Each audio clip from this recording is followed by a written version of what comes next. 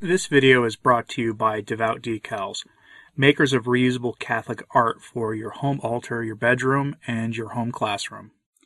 On Monday evening, Cardinal Blase Cupich issued his draconian restrictions on the Latin Mass in Chicago. This is important far beyond the Windy City, as Cupich is the de facto voice of Francis in America with his brother bishops. When Cupich speaks, he's speaking for Francis, and is cut from the same cloth as Francis. Consequently, we can expect many other bishops in America and beyond to follow suit.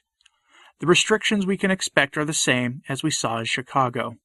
No traditional liturgy or sacraments available in the Holy Triduum, Easter Sunday, Pentecost, or Christmas, and the Latin Mass and the traditional sacraments banned altogether for the first Sunday of each month. That happened in Chicago, and we can expect more of it across America. And as one listener said on Monday to me, what starts in the church in America quickly spreads from there. So buckle up, folks, because this is going to get interesting. Everything we're seeing is pointing to something unpleasant. Schism is probably inevitable. Now, many of you will say that schism is already here and has been here to some degree for decades. That's almost certainly true in a virtual sense, but the reality will be this. You can expect priests seeking out their own ordinations and consecrations from valid but potentially illicit sources in order to continue the faith of our forebears amid what will only be an increasingly dark situation coming out of Rome.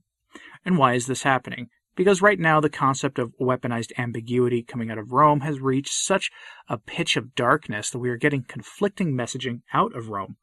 Rorate Caeli published a piece by the former Superior General of the Society of Jesus and Mary, which is not the Jesuits, to be clear. And his name is Father Laurent Marie, and he describes a situation where we get continuously conflicting messages out of Rome.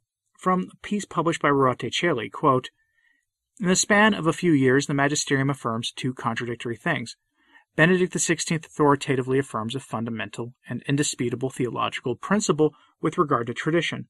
What was sacred for previous generations remains great and sacred for us, and cannot all of a sudden be totally forbidden, or even considered harmful. It is good for all of us to preserve the riches that have grown up in the faith and prayer of the Church, and to give them the rightful place. From the recent disciplinary measures, we can infer the doctrinal principle that appears to be perfectly contradictory to the one enunciated by the Pope Emeritus. Namely, that which has contributed to the sanctification of countless numbers of baptized people and to the building up of the Church must be considered today as dangerous or harmful.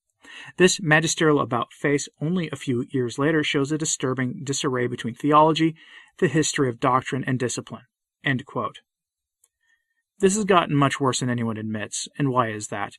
Because the reason we have such disarray is because what we're dealing with is a facade or ape of the Church. There is a facade that is put before us, a facade calling itself the Catholic Church, when in reality it's not. Sorry to be the one to have to tell you that. Sure, the men who have these Catholic offices are validly sitting in them, at least that's all we can really tell, but what they're promoting is the prophesied universal Church of man, the theology of Caesar that places man at the center of the human experience, where man is functionally worshipped. Our theology, our ideas, the faith of our fathers was co-opted for this purpose, and it happened a long time ago. It's really the only explanation for why men like Pastor Jimmy Martin of the Jesuit Church and Cardinal Tagle and others are permitted to retain their collars and their offices despite their numerous public errors. We are given contradictory messaging because they want to preach their new theology while claiming that it is in continuity with the Catholic faith, when in reality they're not the same thing at all. What we have now before us is something new, something novel, and we have no duty to hold to it. Meanwhile, those of us who push back against these errors are now being targeted by the hierarchy, with expanding the rules for interdiction to include the laity. Previously, only really priests and those who held formal positions in the Church could have an interdiction, or, a parish could or something like that. To succeed, they must bury the traditions of the faith.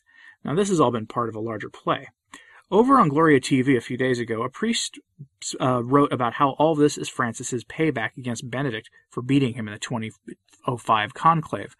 What we've been witnessing to and subjected to these long 9 years since 2013 has been nothing short of a game of payback. But why?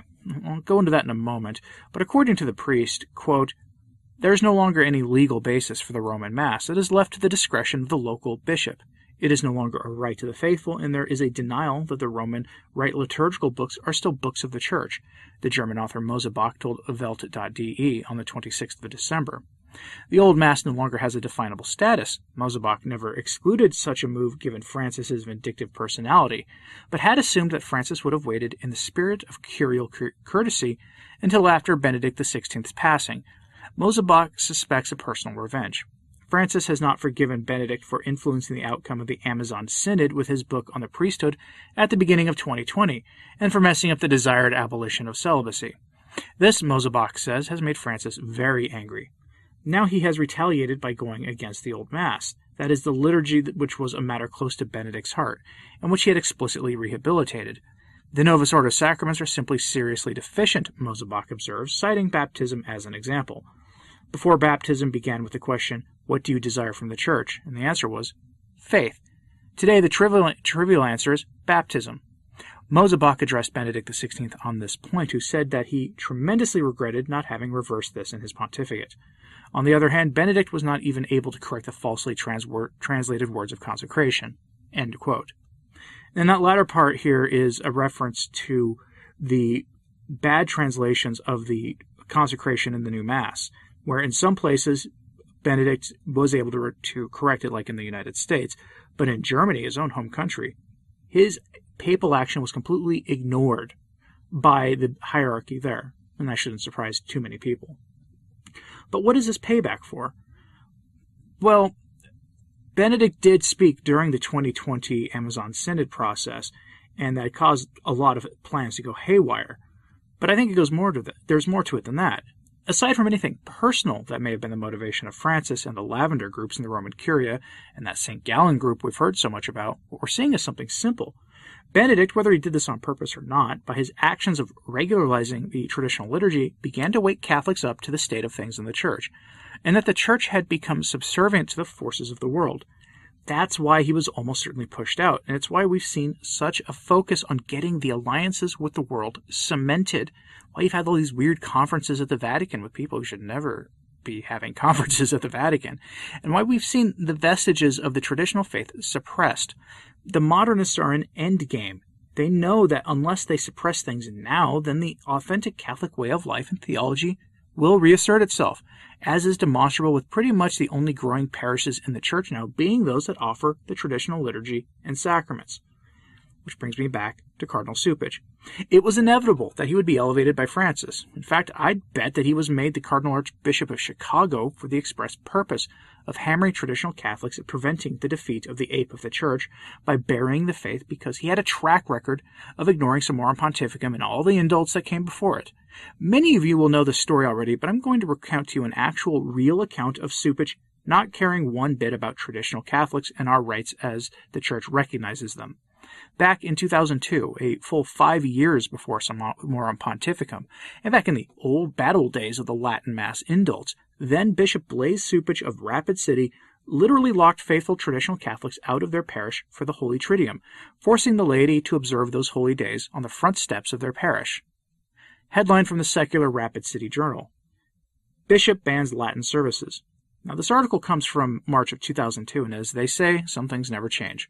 Quote, "A standoff between Latin Rite Catholics in Rapid City and their bishop has left the Latin Mass congregation of St. Michael's choosing to celebrate Good Friday services on the sidewalk instead of in church.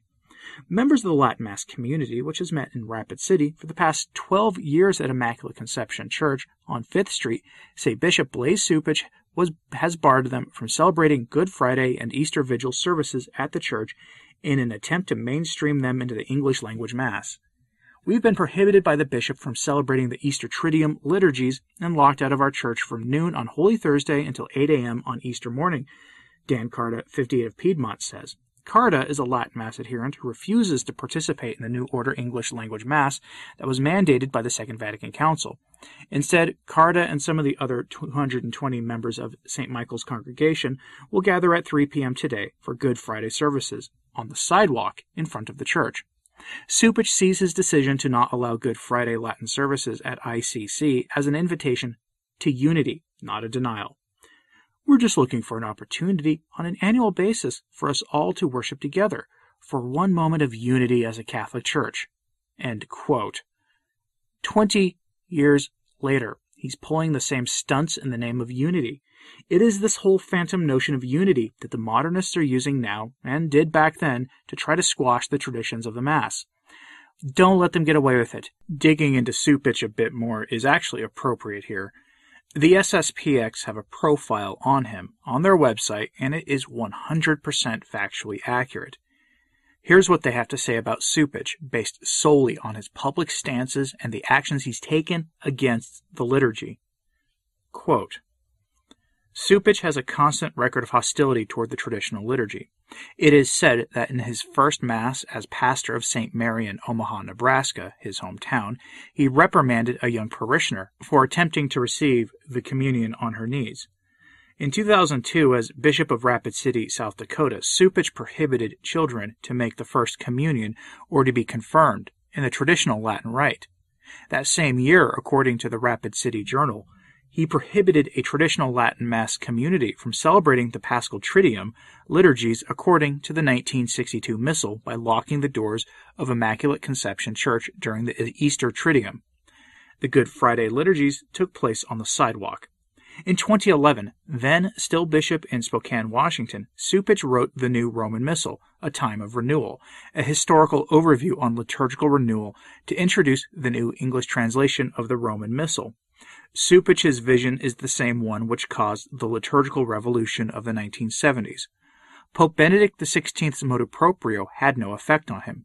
He considers the traditional Latin Mass as dreadful and incomprehensible to the people.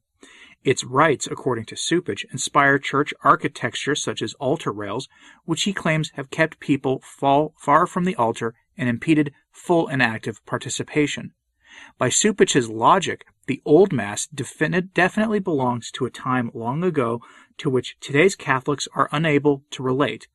Lamenting those who did not accept the changes of the Novus Ordo Missae, Cupich holds that Catholics have to understand that the reform of the Second Vatican Council was, in fact, an improvement, and so he praises communion under both species, Mass in the vernacular, lay participation in the liturgy, and the simplification of the rubrics. End quote. I can safely say that he's not done with his meddling of the liturgy and of his work against sacred tradition, and that his work will continue to harm tradition, and at some point you will feel the consequences of his actions in your diocese. Do you have the courage to do what the laity did in 2002 and observe these sacred days on the porch of your parish if need be? Do you have the courage to seek out the sacraments and Mass from groups that are the subject of vicious smears and lies as we speak? You have to make that call, but I can tell you this. The last thing you want to do is find yourself at an Easter Mass and have yourself and your family subject to errors preached from the pulpit by a bishop or priest who conflates our faith with that of the program of Caesar. So let's start thinking about this now. I'll leave you on this thought.